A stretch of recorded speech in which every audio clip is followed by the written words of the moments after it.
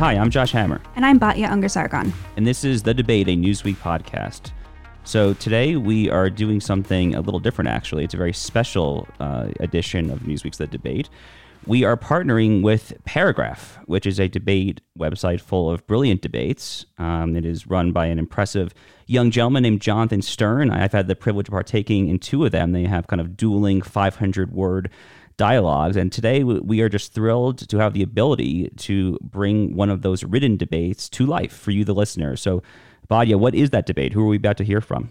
We are going to hear from Martin Gurri and Yuval Levin, who debated America's elites and America's institutions and the loss of trust people have in institutions, and whether that's because of our elites or whether our elites are the way to save it. But before we get to that, we would like to introduce our new sponsor on the debate, Herzog Wine Cellars, which you can find at herzogwine.com. Herzog Wine Cellars offers a wine club experience like no other. Whether newly discovering your favorite flavors and textures or exploring the vineyards across the world, even if you have a taste for the rare and exclusive, you can choose the club that's right for you. We will come back with Martin Gurri and Yuval Levin. This is the Debate and Newsweek podcast, partnering this week with Paragraph. So we'll be right back. Getting the smile and confidence you've been dreaming about, all from the comfort of your home, isn't a total mystery with Byte clear aligners. Just don't be surprised if all your friends start asking, "What's your secret?" Begin by ordering your at-home impression kit today for only $14.95. Byte clear aligners are doctor-directed and delivered to your door. Treatment costs thousands less than braces, plus they offer flexible financing, accept eligible insurance, and you can pay with your HSA FSA. Get 80% off your impression kit when you use code WONDERY at Byte.com. That's BYTE.com. Start your confidence journey today with Byte. Welcome back to Newsweek's The Debate. So today we have a very special edition episode, as we've already kind of described for you, the listener. We are partnering with Paragraph. We are bringing to the Newsweek audience a written paragraph exchange that we thought was particularly wonderful. Today we're discussing America's elites. Are they the problem? Are they the solution? Are they somewhere in between? So, Batya, who are we just about to hear from? We could not be more thrilled with today's guests, truly two luminaries of our time. Yuval Levin is the Director of Social, Cultural, and Constitutional Studies at the American Enterprise Institute and a founding and current editor of National Affairs. His latest book is called A Time to Build, From Family and Community to Congress and the Campus, How Recommitting to Our Institutions Can Revive the American Dream. And we are so thrilled to have Martin Gurri with us. Martin is a former CIA analyst whose book, The Revolt of the Public and the Crisis of Authority in the New Millennium, is an absolute cult favorite and has become absolute canon for people trying to understand Brexit and Trump. Martin, Yuval, welcome to the debate. Thank you. Thank you very much. So over at Paragraph, you guys debated the breakdown in trust in American institutions and the crisis of confidence in our elites. And you guys actually agreed with each other that trust in American institutions is failing and that a crisis in moral authority in our leaders and the moral atrophy of our elites is really at the heart of the matter. So I want to start by asking you each just a simple question. Define what you mean by elites. Let's start with you, Yuval. Yeah, you know, the question of what an elite is actually gets to the challenge that every democracy faces, which is that every society has an elite. In every society, there are some people who rise to positions of power and wealth and privilege and authority. And in every society, there is some organizing principle by which you can describe them as rising. So whether that's who their parents are, whether that's what their religion is, whether that's what kind of education they had, where they are in the culture, something that describes what holds the people who are in positions of leadership and authority in a society in common. That's the elite. The elites are those people who run our institutions for good or bad. And a democracy always has trouble with an elite, but no society has ever been free of an elite. Martin? Yeah, that's generally correct. My definition had to do more with the institutions themselves. The modern world, that world that emerged at the end of the 19th century and probably acquired its final shape, say in the 1960s or so, was a world of these towering, pyramidal, top-down institutions. And for me, the elites are those people that inhabit those institutions. So very simply, when I was working at CIA, that made me an elite. Now, I'm now a visiting fellow at Mercatus Center. So that makes me kind of like a visiting elite, I think, is the way to describe myself.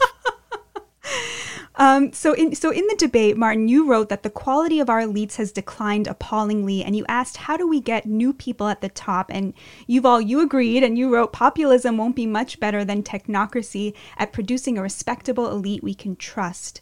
So what I want to ask, though, is kind of from a more populist point of view, why is the goal to create a better elite rather than to have no elite? I have so much nostalgia for, I think, times in American history where it felt like the elites were at least more beholden to the masses, were closer to the masses, were made up of less highly educated people. I mean, why is the goal to have better elites rather than to have elites with less authority? Let's start with you, Martin. Well, I mean, not to put too fine a point of it, but I'm old enough to remember when you could get more democratic feedback from below in a papal conclave than you could in the nomination of a president. Okay, so the world you have just described, I don't think ever existed.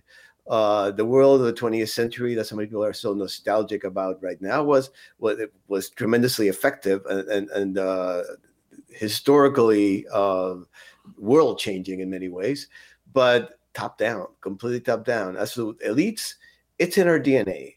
If there are three people in a room, and this has actually been tested by psychologists, if three people in a room, one person is the person that everybody else, that the other two want to copy. We have this in our DNA. I don't think we can run a modern state, a modern society, without elites. The question is, how many do we need in those institutions? How big they have to be, how pyramidal they have to be, and then what is the quality of those particular elites? Yuval? Yeah, I think basically there's no way around it. One way or another, you're going to have an elite. It could be an elite that pretends not to be an elite, but I'm not sure that's better than one that's a little more responsible. I would say this. There have been times in American history when our elite was not as unitary as it is now, when it didn't present the same cultural character. The people who ran major corporations were very, very different from the people who ran newspapers or the people who ran Hollywood studios. Or the people you would find in universities. They came from different places, they had different backgrounds, they had different sort of cultural characteristics, and an important part of American life consisted of a kind of negotiation between these different sorts of elites. A lot of our politics was taken up with that. One way in which 21st century America is distinct is that we really have one kind of elite now.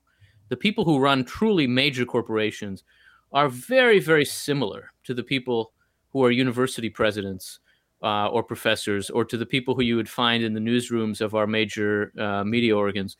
They come from the same kind of cultural group. They've tended to go to the same set of small number of schools.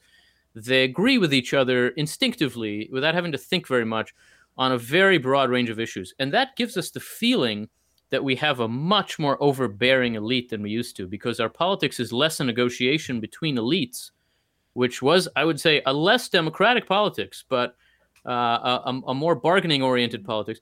Now our politics is much more top and bottom. There's an elite.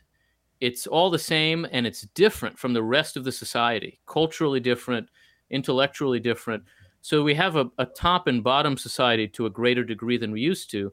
But I don't think that's because we have less elite power or fewer elites, but because we have a much more concentrated and uniform set of elites now than we did a few generations ago. So let me hop in right there. I definitely agree with the crux of what both of you guys are saying. I mean, it seems to me, kind of the struggle between the elites and the demos obviously is a problem that goes back to classical antiquity.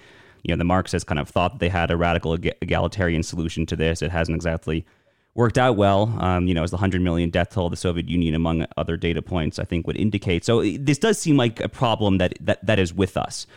But I want to pick up on what Yuval was talking about there. It's kind of this sentiment, and I've written a little bit about this myself. Michael Lind calls it the professional managerial class, right? And in some of my group chats, that ends up getting abbreviated to just PMC for short, because it's such common shorthand, I think, these days, to refer to this cabal, frankly, of people who have just been vetted by all the quote unquote correct gatekeeping institutions, whether it's Exeter or Andover or Yale, Harvard, New York Times, Washington Post, etc. So while bearing in mind that this tension between the elites and the demos is probably kind of a perpetual problem that no society can really go without, how can we still work within that paradigm to kind of get around the kind of narrowness, the insular nature of these gatekeeping institutions, if that possibly makes sense? We can start with you, Yuval.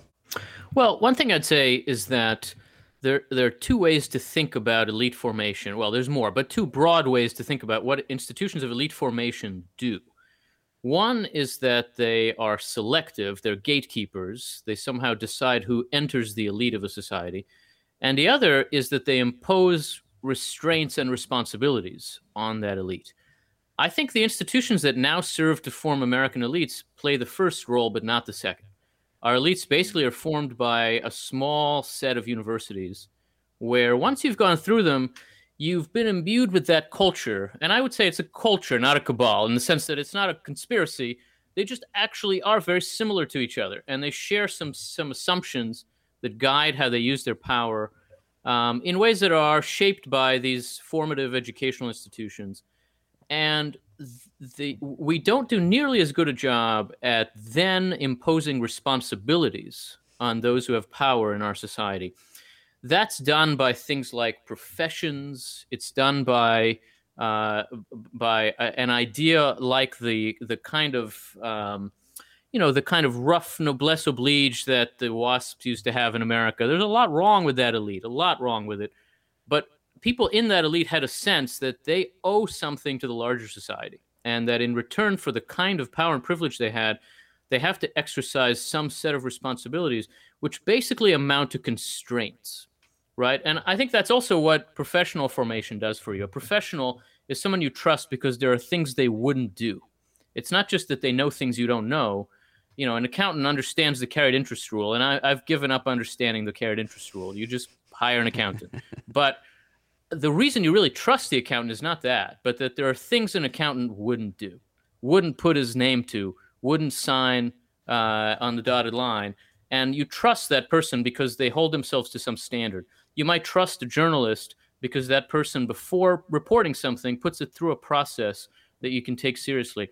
When people are no longer willing to do that, when they understand these institutions as platforms for themselves to perform on, rather than as a set of constraints that shape their behavior, then they're an irresponsible elite. And I think you can look from institution to institution now in American life and find people who view their roles as essentially performative and not prescriptive, and therefore as not bound by whether it's professional or political or civic or cultural institutional responsibilities. So that making an elite that's more answerable, that's more accountable and responsible, requires imposing those kinds of constraints. I think that's part of what it takes to have a more fit, a better elite. Martin? Yeah, I violently agree with all of that. I would then ask, why is it happening? What is driving our elites to be so performative when in the past they have not necessarily been? And many reasons, obviously. Every human event has an infinite number of causes, but I always highlight the fact that we are in an unprecedented moment of information turbulence, all right, where every institution that was set up to deal with the information framework of the 20th century is in crisis, and where every elite that did its thing behind closed doors 50 years ago is now not only exposed in their policies and their errors and their misjudgments, but whatever goes on in the bedroom even is exposed, and it's all become the information agenda is being set by elite failure. I think the elites feel like they are in a state of crisis. I think during a state of crisis, you just gotta lock ranks, right? They think alike and they talk alike because they feel threatened, and they're right, they are threatened. Yeah, no, definitely. I mean, obviously, we've seen kind of an ascendant populism. It seems kind of spanning the entire political spectrum these days. But let me pick up on that. So I used to work for Ben Shapiro at the Daily Wire, and one thing that Ben used to say frequently, and I certainly agree with this. I'd be curious if you both agree as well, and what implications that might have. Is that there is I don't want to get too far into semantics or anything, but there is a distinction between elite and elitism, right? We basically want our elites to care about interests outside of the parochial PMC, right? Outside of kind of the narrow interests, whether it's kind of 50 miles in every direction of the Beltway, whether it's kind of just this sprawling PMC that is found in most urban centers across America, frankly.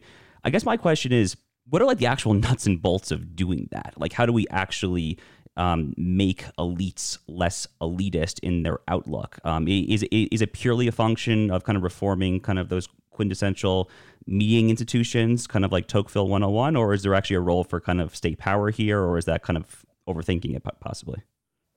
Well, I think that it's a mix of those things. It is more than just the generic kind of Tocquevillian picture of let's restore civil society. I think that's important. I think it could be a consequence of a change in the character of the American elite, but I'm not sure that I see how it is a prescription. Where would we start? Well, how would we do that? It seems to me that, first of all, you have to think about the incentives that confront the elites. And of course, that's especially true for our political elite, where there are electoral incentives so that the demands that flow upward from the public matter. It's also true to some extent with economic incentives that confront other elites and cultural incentives that confront everyone. This is part of why when I've tried to think about this question, it's been in terms of a recovery of the demand for responsibility. Responsibility is a wonderful American term. The Oxford English Dictionary used to say that the first use of responsibility in English was in James Madison's notes on the Constitution. Unfortunately, they discovered an earlier use 50 years earlier, so I can't really use that fun point anymore. But this is a distinctly Republican, small r Republican concept that people with power have obligations. I think that needs to be a much greater part of our cultural conversation so that our complaints about elites are not in the form of we need to burn down all elite institutions, but we need to demand responsibility from elite institutions. We don't want to burn them down. We need them, but we need them to be accountable and answerable. And I think part of the culture that surrounds our political debates now needs to involve a demand for responsibility and accountability. In politics, that can take very concrete forms and look like a demand for specific reforms, look like rewarding people who want to allow our politics to again become an arena of negotiation rather than of performance.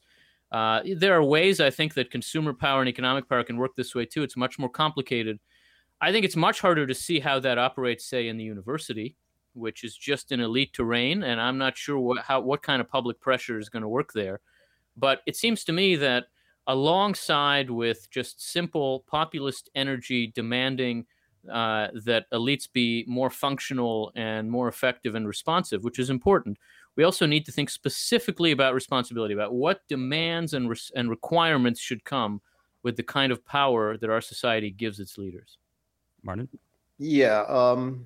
Again, I don't agree, but this question about elite and elitism, unfortunately, is not being answered and will never be answered in an academic sort of a debating setting as we have right here. It's being answered with those tremendous populist pressures, a tremendous anger from below, tremendous demands for change, and yet very vague about what that change should be. So I think, first of all, we need to realize this is an urgent matter, and this is not happening in a vacuum. I think there are a number of paths. There's nothing simple about this. I think the first thing that has to happen is a reconfiguration of our institutions. And whenever I say that, somebody immediately says, "Well, do you want like a ministry of internet or something?" And I want the opposite of that, right? I think our institutions are too big, cumbersome, and slow. To the extent that you can make the federal government services resemble Amazon, for example, you'll be doing the public a favor and restoring some credibility for the elites. So that's one thing. Is that I think they have to be reconfigured. They have to be. They're made for the 20th century information environment. They're maladapted. They're like animals that are in an environment that has completely changed. They're going to have to die, and some new breed of government is going to have to be put in there. I think, secondly, a new rhetoric is necessary. The 20th century rhetoric was very utopian. It assumed that if you could put together enough power and enough science, you could fix the human condition. So you made these broad promises that you can end unemployment, you can bring forth equality. We can't do any of the things. It's not because we're bad or because we're conspiring against the public, but because we're ignorant. Basically, the sum of human knowledge is very small.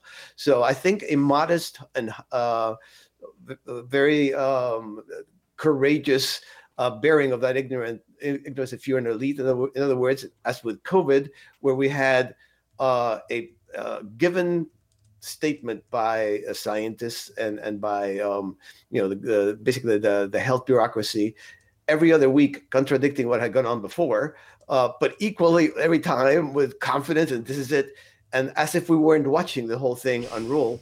I think that erodes confidence, and I think there's going to have to be a new rhetoric of modesty and of courage and of honesty about how little we know, that promises incremental things and says, well, we'll try this and then we'll try some more. The goal is fixed.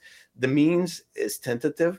And finally, honestly, I do believe this elite class, I've given up on it. I mean, I just think these people have been spoiled by Yuval's performative stage, and they basically grew up to think that's what it was to be an elite, and they just need to get the boot. And that's how we can get with that. That's a tricky question too, and don't want to overtake my time here.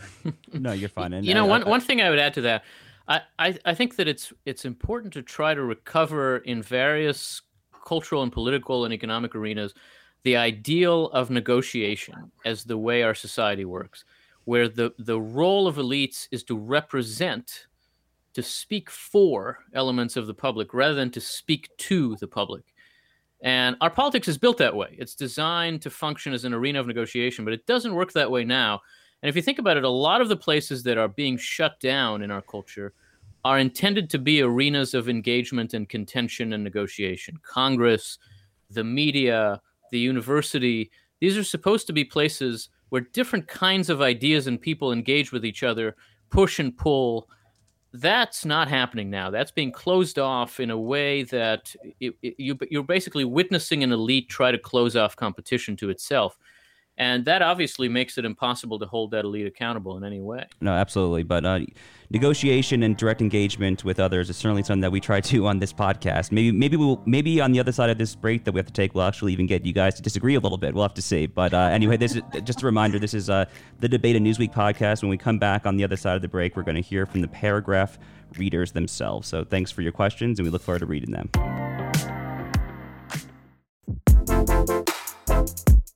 Welcome back to The Debate, a Newsweek podcast. So just a quick reminder, this week we are partnering with Paragraph to bring to you a lively debate about whether America's elites are the problem, the solution, or somewhere in between.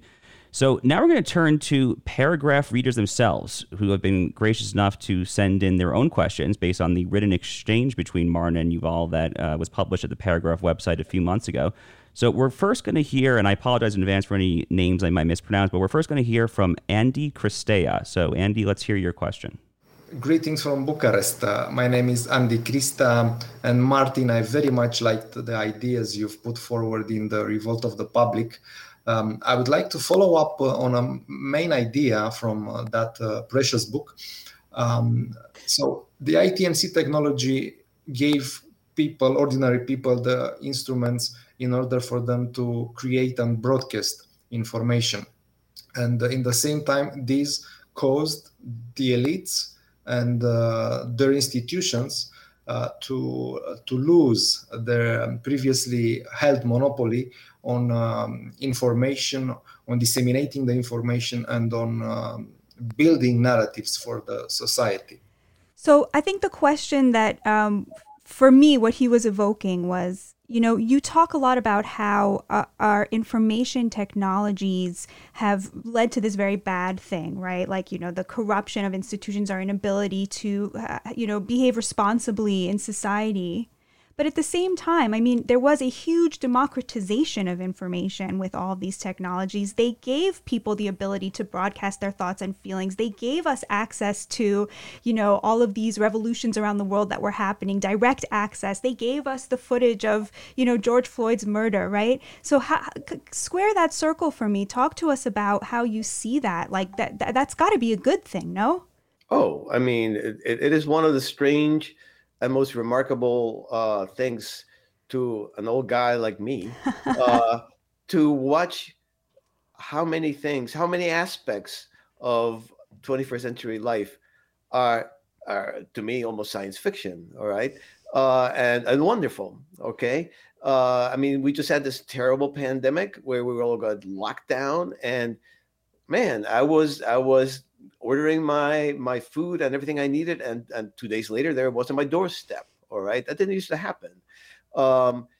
Yes, I think part of what's happening is there has been a democratization of information, if you want to call it that. I mean, that's probably a little misleading. There's Andre Mir calls it the emancipation of authorship. It's a little wordy, but I think it conveys that better than democratization. Anybody can be an author, all right? Those who get listened to, who get read, still tend to be very few, an elite within the internet. But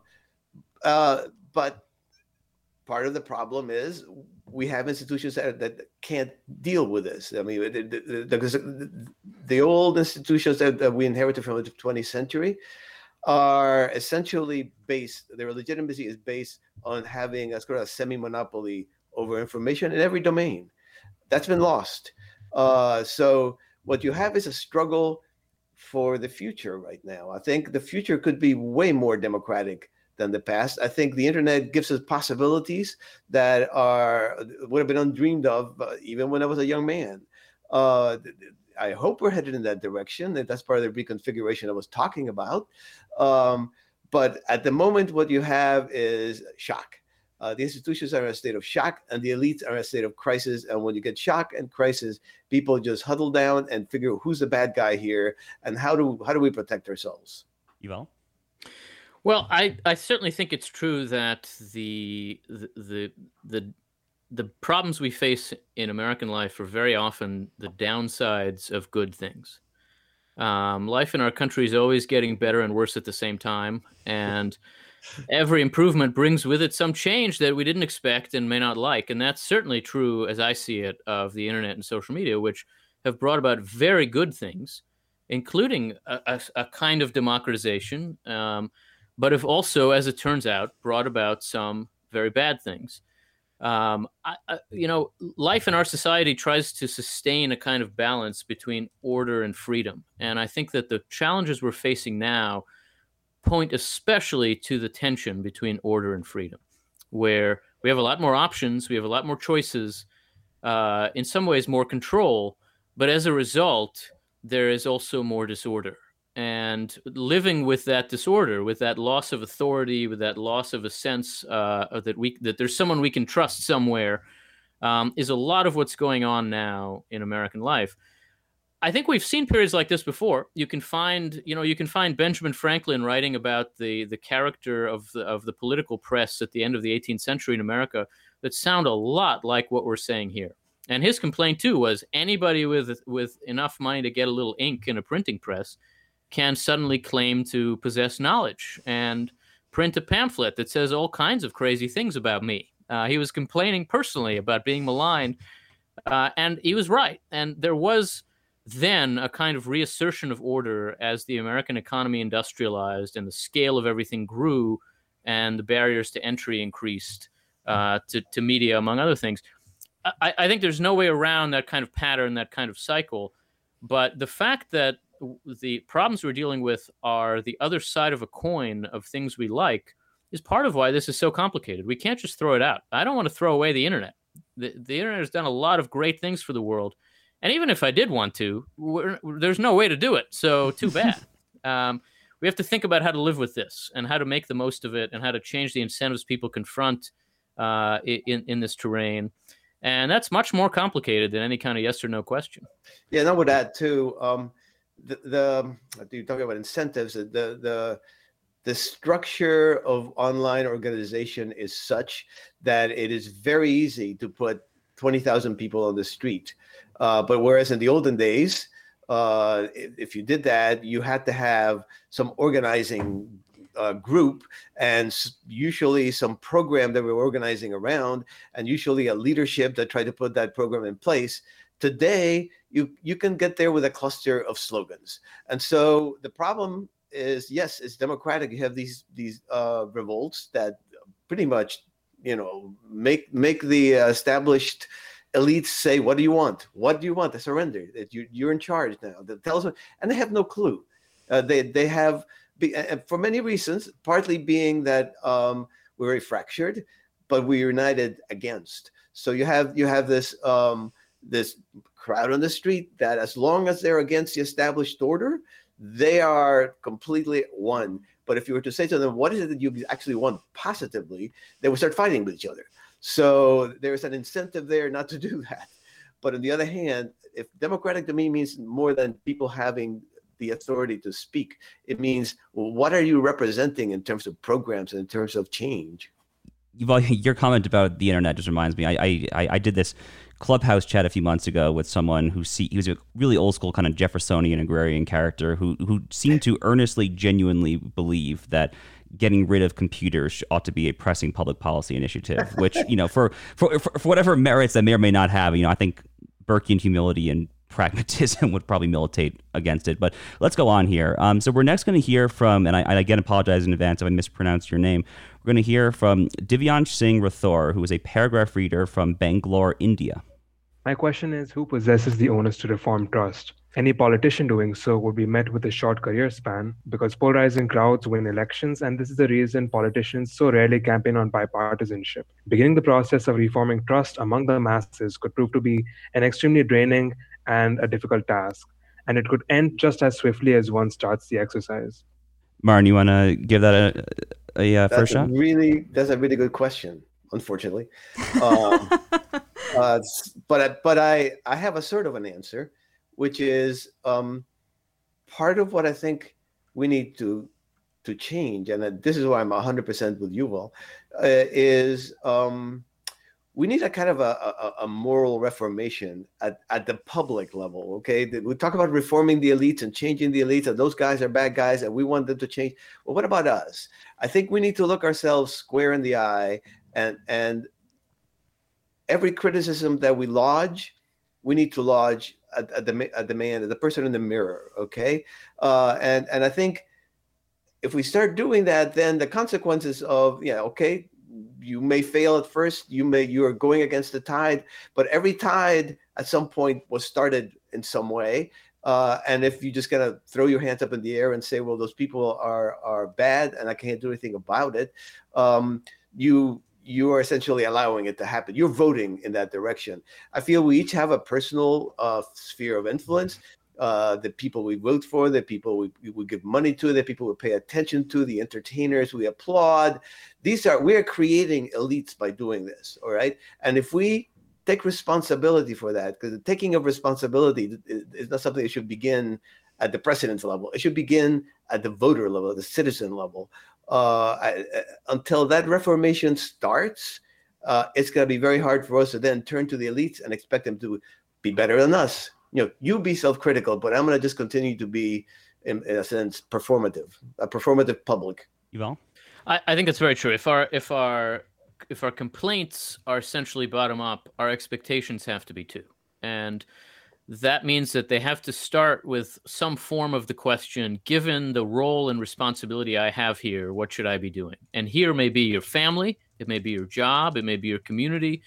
Your role may be as a neighbor or a parent or a worker, or it may be as president of the United States. If you expect the president to ask that question, you have to ask it yourself, and do what you can to foster a culture where it is expected that people ask that question. I don't think it's impossibly earnest to imagine that doing a little more of that will mean we get a little more of that. Now, we're not going to transform the world that way. I think that could be a beginning of bigger changes. But without that beginning, it's harder to imagine that such changes being possible. So I really do think that trust, which basically amounts to, at first, not even assuming that people have your interest at heart, but that there are things they wouldn't do to you. That kind of trust can begin at the interpersonal level by taking it seriously ourselves and then demanding it of other people. I'm not saying that's an easy way to change society. I just don't know any other way. Yeah, and for example, something that I've encountered a great deal. I mean, I'm an analyst. The thing I do is try to understand, all right? And I am astounded how many very brilliant people, when they confront a political opinion that they very strongly disagree with today, instead of saying, well, that's different from what I think, how can I understand it in my terms and in that other person's terms? In other words, assume that that's not a bad person or a stupid person. Assume that from their perspective, they're actually the good and smart person. How can I fit that into my framework of beliefs? That is almost unheard of. That is, people tend nowadays to just kind of go, no, it's me and my ideas. And if you disagree, then immediately we start shouting at each other. And that's part of the pleasure we get out of life today, I think. Well, it's not that hard to understand other people as they are themselves, to walk in the shoes of other people. You do it with your family. And I have political disagreements with my children, and it works, right? They're all good people. I know they're good people. They're smart people. They have different opinions. So in the end, we can do that in the family. We can do that with anyone. And I think we should criticize. It takes a self-criticism. Understand that you don't have absolute truth. Just like the elites have to understand that they can't give us utopia. We don't have a hold of absolute truth. Therefore, this person actually may be teaching us something by disagreeing. Who knows? Okay, I have to jump in here and break up this love fest because, after all, this podcast is called The Debate. And, as a religious person, I love this spiritual message, okay? This is like, for Josh and I both, you're speaking our language. But at the same time, isn't there a real material aspect that you guys are eliding here, right? I mean, if the question is me looking in the mirror and being a better person, being on a spiritual quest that I happen to be on to, respect people I disagree with. I mean, there are billions and billions of dollars being invested in polarization. There's billions and billions of dollars being invested in the New York Times abandoning, journalistic ethics. There's billions and billions of dollars being invested in these politicians who do nothing, right? Who do nothing and who's benefiting from that, like corporate elites are benefiting from that. And so I just wondered, to what extent is this kind of beautiful Burkean question of, responsibility and trust and these sort of very important spiritual, emotional, civic questions into the 21st century? Like, to what extent is that a red herring for just like follow the money? Let me ask you this, Martin. if I were to give you $1 billion right now, would you change religions? You wouldn't, would you? No. Thinking about it? I wouldn't. No. Tell me what that means. Right. Well, what that means is you are assuming that you are not going to be influenced by all these billions that are being spent out there to incentivize this or incentivize the other. I make it a rule never to assume that I'm smarter than anybody else. Maybe I am, that's some, but I certainly am less than others. So if you think you can't be swayed by all this, investment in polarization, I think that's true of most people. But it's not true of a corporation, right? It's not true of Amazon, right? It's not true of, and we know, like, Citizens United, like there's actual legislation that made politics influenced by or influenceable by, corporate money. I think that it's very easy to overstate the power of that in what we've seen here. I would say you find money on all sides. And you find financial incentives on all sides, and there's a profit motive on all sides, and there's money to be made on all sides. And that means that following money isn't actually going to reveal very much about the dynamics of what we've experienced as a society. I think that the transformations of culture, which have been made possible by technology in part, certainly by economic changes in part too, but are more at the bottom of what we've seen. And even though some of those have been driven by economic forces, they're not best understood as economic forces. I think they make more sense ultimately as a set of cultural forces and incentives and dynamics, and that it is very important to try to understand people by thinking about that world in which what they're doing is the right thing. This, for me, I'll tell you, it's been the hardest thing about working in politics for 20 years. I've been in Washington now for about 2 decades. I've worked for members of Congress, for a president, Speaker of the House. The hardest thing to come to accept in politics is that everybody believes they're doing the right thing. And it's really true. Just about nobody wakes up in the morning to try to do harm to somebody else. They're all acting in the belief that what they're doing is good for everyone, not just for themselves. They're not all right. And there's also a lot of selfishness on the part of everyone involved in this.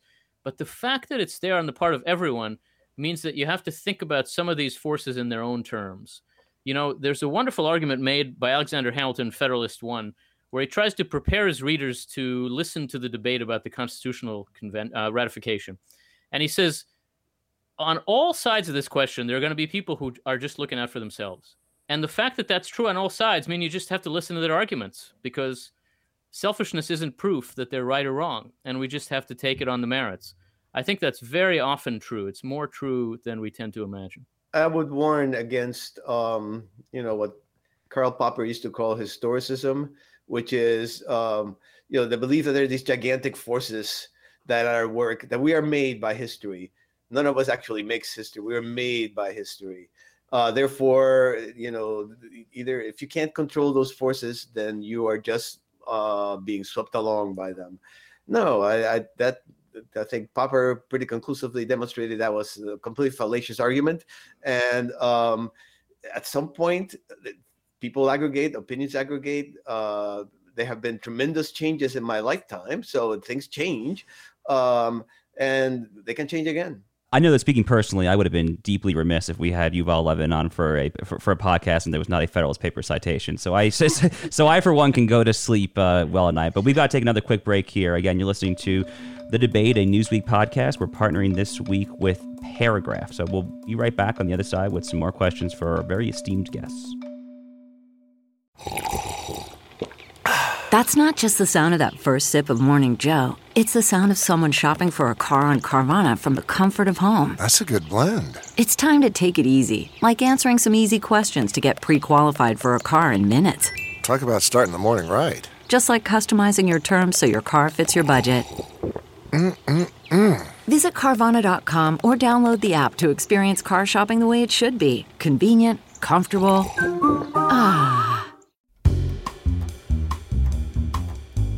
Welcome back. This is The Debate, a podcast from Newsweek. Our guests are Yuval Levin and Martin Gurri, and we're having such a great time with them. We have one more question from a Paragraph reader. This one is from Professor Deirdre McCloskey, a professor at the University of Illinois in Chicago. Aren't you both saying that institutions don't work without ethics? Institutions such as Congress or a corporation, seems to me, depend entirely on internal integrity. And isn't the route to a trustworthy standard of integrity not fiddling around with the formal rules of institutions, but mainly through child raising or church or synagogue, and especially our popular entertainments such as movies and sports and so forth. I mean, I learned more, I think we all learned more from Groundhog Day, the film, about an ethical life being a superior life for a human than from all kinds of philosophical works. So don't we need ethics? Martin, you want to hop in there? Well, yes, we need ethics, and Deirdre, I'm a big fan of her bourgeois virtue books. All of them wonderful. So it's a privilege to answer a question from her. It's exactly right. And traditionally, what you described, Deirdre, is what has happened in this country, which is you learn your morality at home and at church and your community, and you then assume it as if you rise in society, if you become an elite, that becomes a foundation of your behavior. And so you have a set of an electorate that is not the people who voted for you, but the people who raised you, and the people who you raised, and the people who saw you grow up, who you don't want to disappoint ever. All right, because they are more important to you than the getting elected, for example. That doesn't happen so much anymore, though. I mean, I have to say that's a world that's almost vanished. I think part of our pathology today is, religion is in steep decline. I just saw a chart about the Zoomer generation's belief in God, and it's like literally falls off the chart. All right, everybody else is kind of slowly hovering upwards and believing God. They just fall off the chart. Communities are not what they used to be. Nobody does sports leagues anymore. Nobody does chambers of commerce. Nobody does the old Masons. And even family is under tremendous stress. And oftentimes we have one parent living one place, another parent living another. So where do you get that ethical foundation, that meaning that your life has to have? I think a lot of people try to get it out of politics. And I think that's much of the anger that you hear is that politics can't ever give you that. Well, I think that's true, but there's also a way in which institutions are always formative of culture and of ethics. And an institution always has an ethic. It can be a broken and deforming ethic, or it can be a healthy and formative one. And for that reason, I think it is important to think about the structures of institutions and the kinds of incentives they create for people, and therefore the kind of people they form. That's true, especially of the most formative institutions, like family and community, like religious institutions, like schools. But it's also true of workplaces. It's also true even of Congress and the like. So I do think it's important when we ask ourselves, what can we do, as opposed to what has gone wrong? And these things are not the same questions. When we think about prescription and not just diagnosis, we have to think about institutional formation and reform, because those are things we can do. And there's got to be a place to insert ourselves into that cycle of formation where good people form good institutions, which form good people. What do you do when that's broken at some point, so that a bad institution forms bad people and they form bad institutions? What can you change there? I think the answer to that has a lot to do with institutional incentives. And so it is worth our while to think about professional formation, to think about political institutions and the culture of Congress, to think about the media, not because that's where the problem is centered in a diagnostic sense, but because that's something we can do, and that's no small thing. Yeah, and I would add, by the way, that the question of distrust usually gets looked at from one perspective, but I always say, okay, I brought up Amazon before. What happens with Amazon, right? You basically give them your credit card number. You put it online, all right?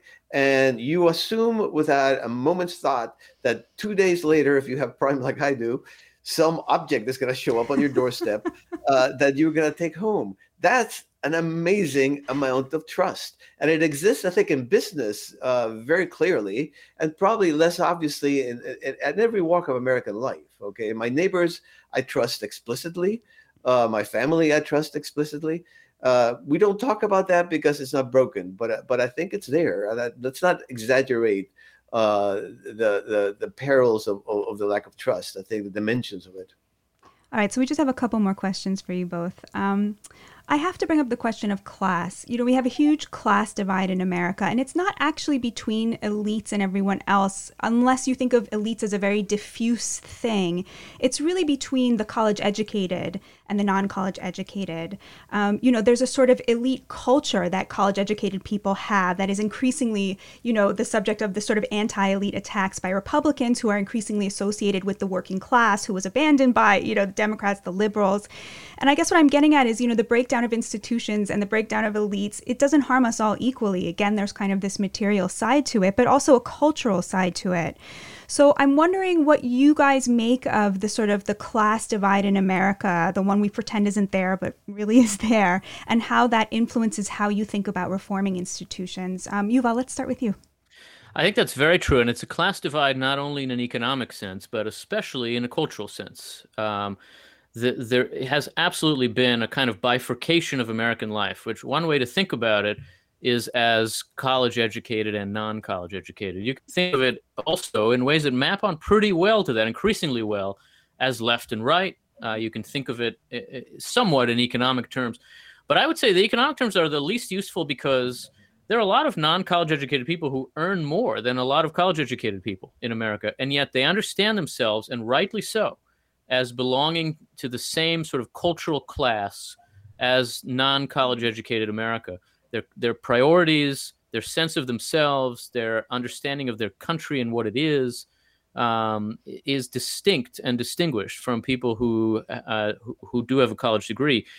I think it's an enormous problem for our society, and it has to do with where we started in a sense, which is that we have this one elite class that runs all of our major institutions, and it's just not the case that we have different sorts of elites negotiating with each other now. I think that class problem, understood that way as a cultural issue, is behind just about everything we think about as the culture war now in American life, and that trying to get at that by providing more opportunities for people without a college degree, but also by providing more opportunities for engagement across these differences, so that people have a sense that the people who aren't like them are more like them than they thought, is a hugely important task for the future of our country. Martin? Yeah. I actually think this is an issue in which the elites, and I think Yuval said it before, is that they really meant to do well. All right. But at some point, beginning of the 1960s, and just kind of skyrocketing, probably under Bill Clinton, it occurred to the people at the top that, how did I get here? I mean, Bill Clinton, he comes from low, right? And he got high. And how did I get here? Well, I was a Rhodes Scholar. All right. I was a really good student. And the thought is, well, everybody who is down there should be provided with a college education. So it's massive subsidizing of that, massive kind of, when you have that kind of a gigantic demographic growth, the universities could not possibly continue to be what they had done before. And okay, the theory was great if you could invert the social pyramid. In other words, if suddenly the top of the pyramid went like this, then you could push all these people to the top, right?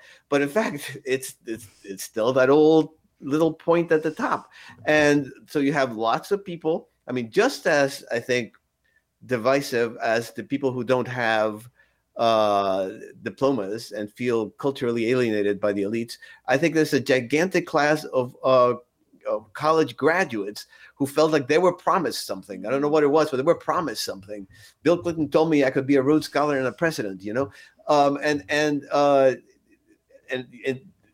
it ends up being you end up working at a drugstore or some menial job that you wouldn't have needed your education for. I think we need very profoundly to rethink what the university is. Those institutions that need to be reconfigured. I would put right next to our federal government, I would put the university.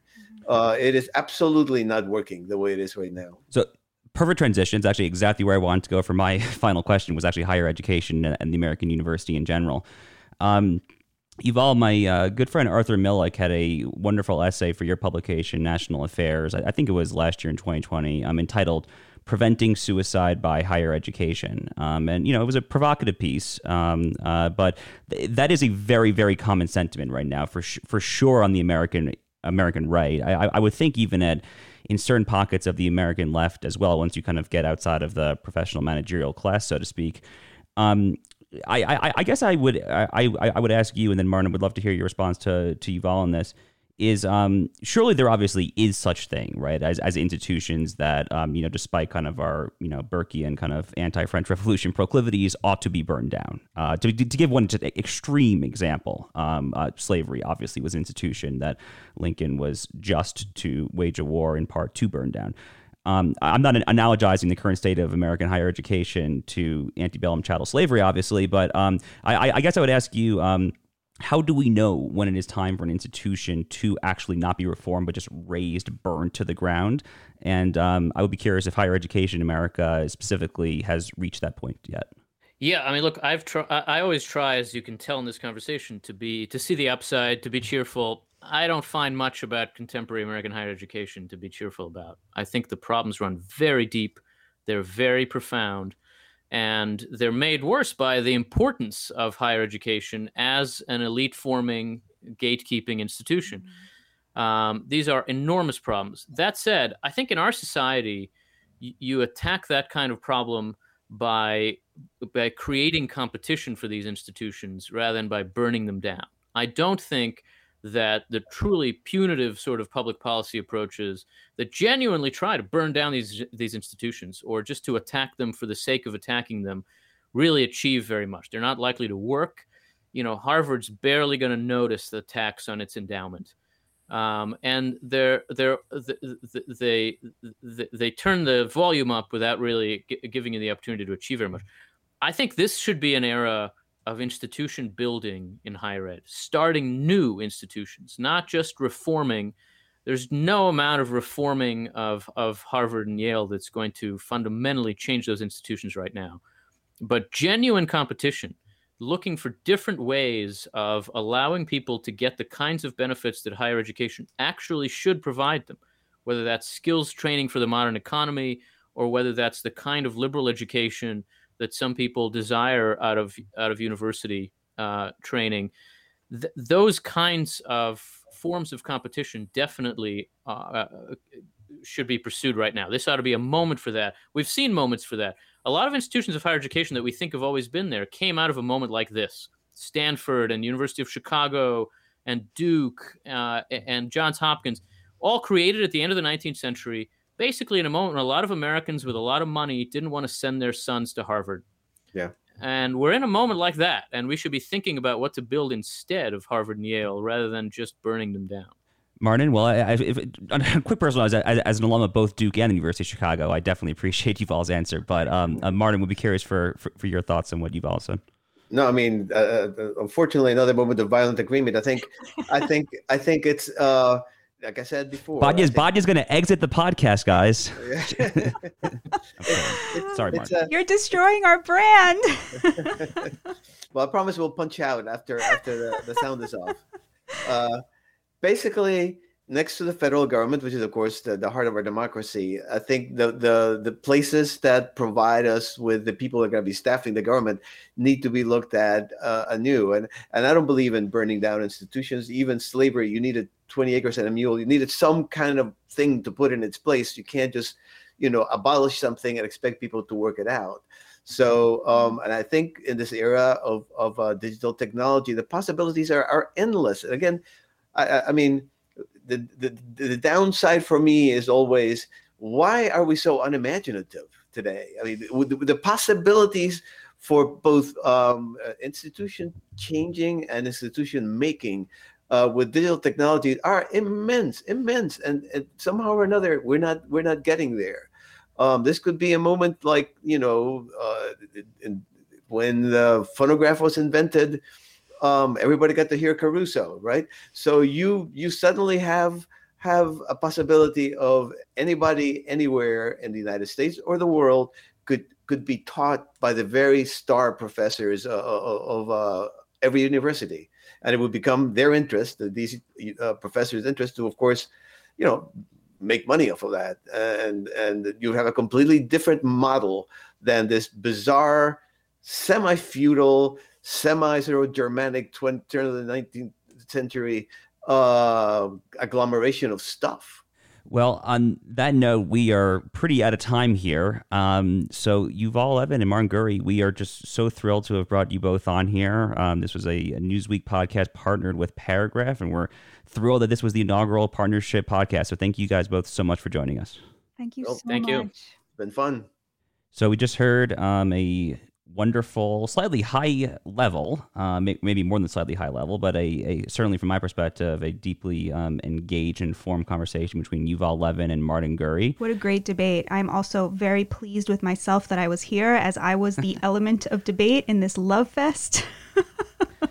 Yeah, no, I mean, we don't want to bring on people every week who are going to agree as much necessarily as Yuval and Marin just did, but this was highbrow, sophisticated stuff. I mean, Badia, you self-identify as a populist. I don't love the term populist, but I obviously on policy have some populist inclinations. So it was really great to just bring on two people to discuss kind of the flip side of that coin, whether we have an elite that can be saved or salvaged, or whether we should just burn the whole thing down. And on a personal note, I'm such a long time fan of Yuval Levin. It was really just so wonderful to get a chance to talk with him. So hope that you enjoyed it as much as I did.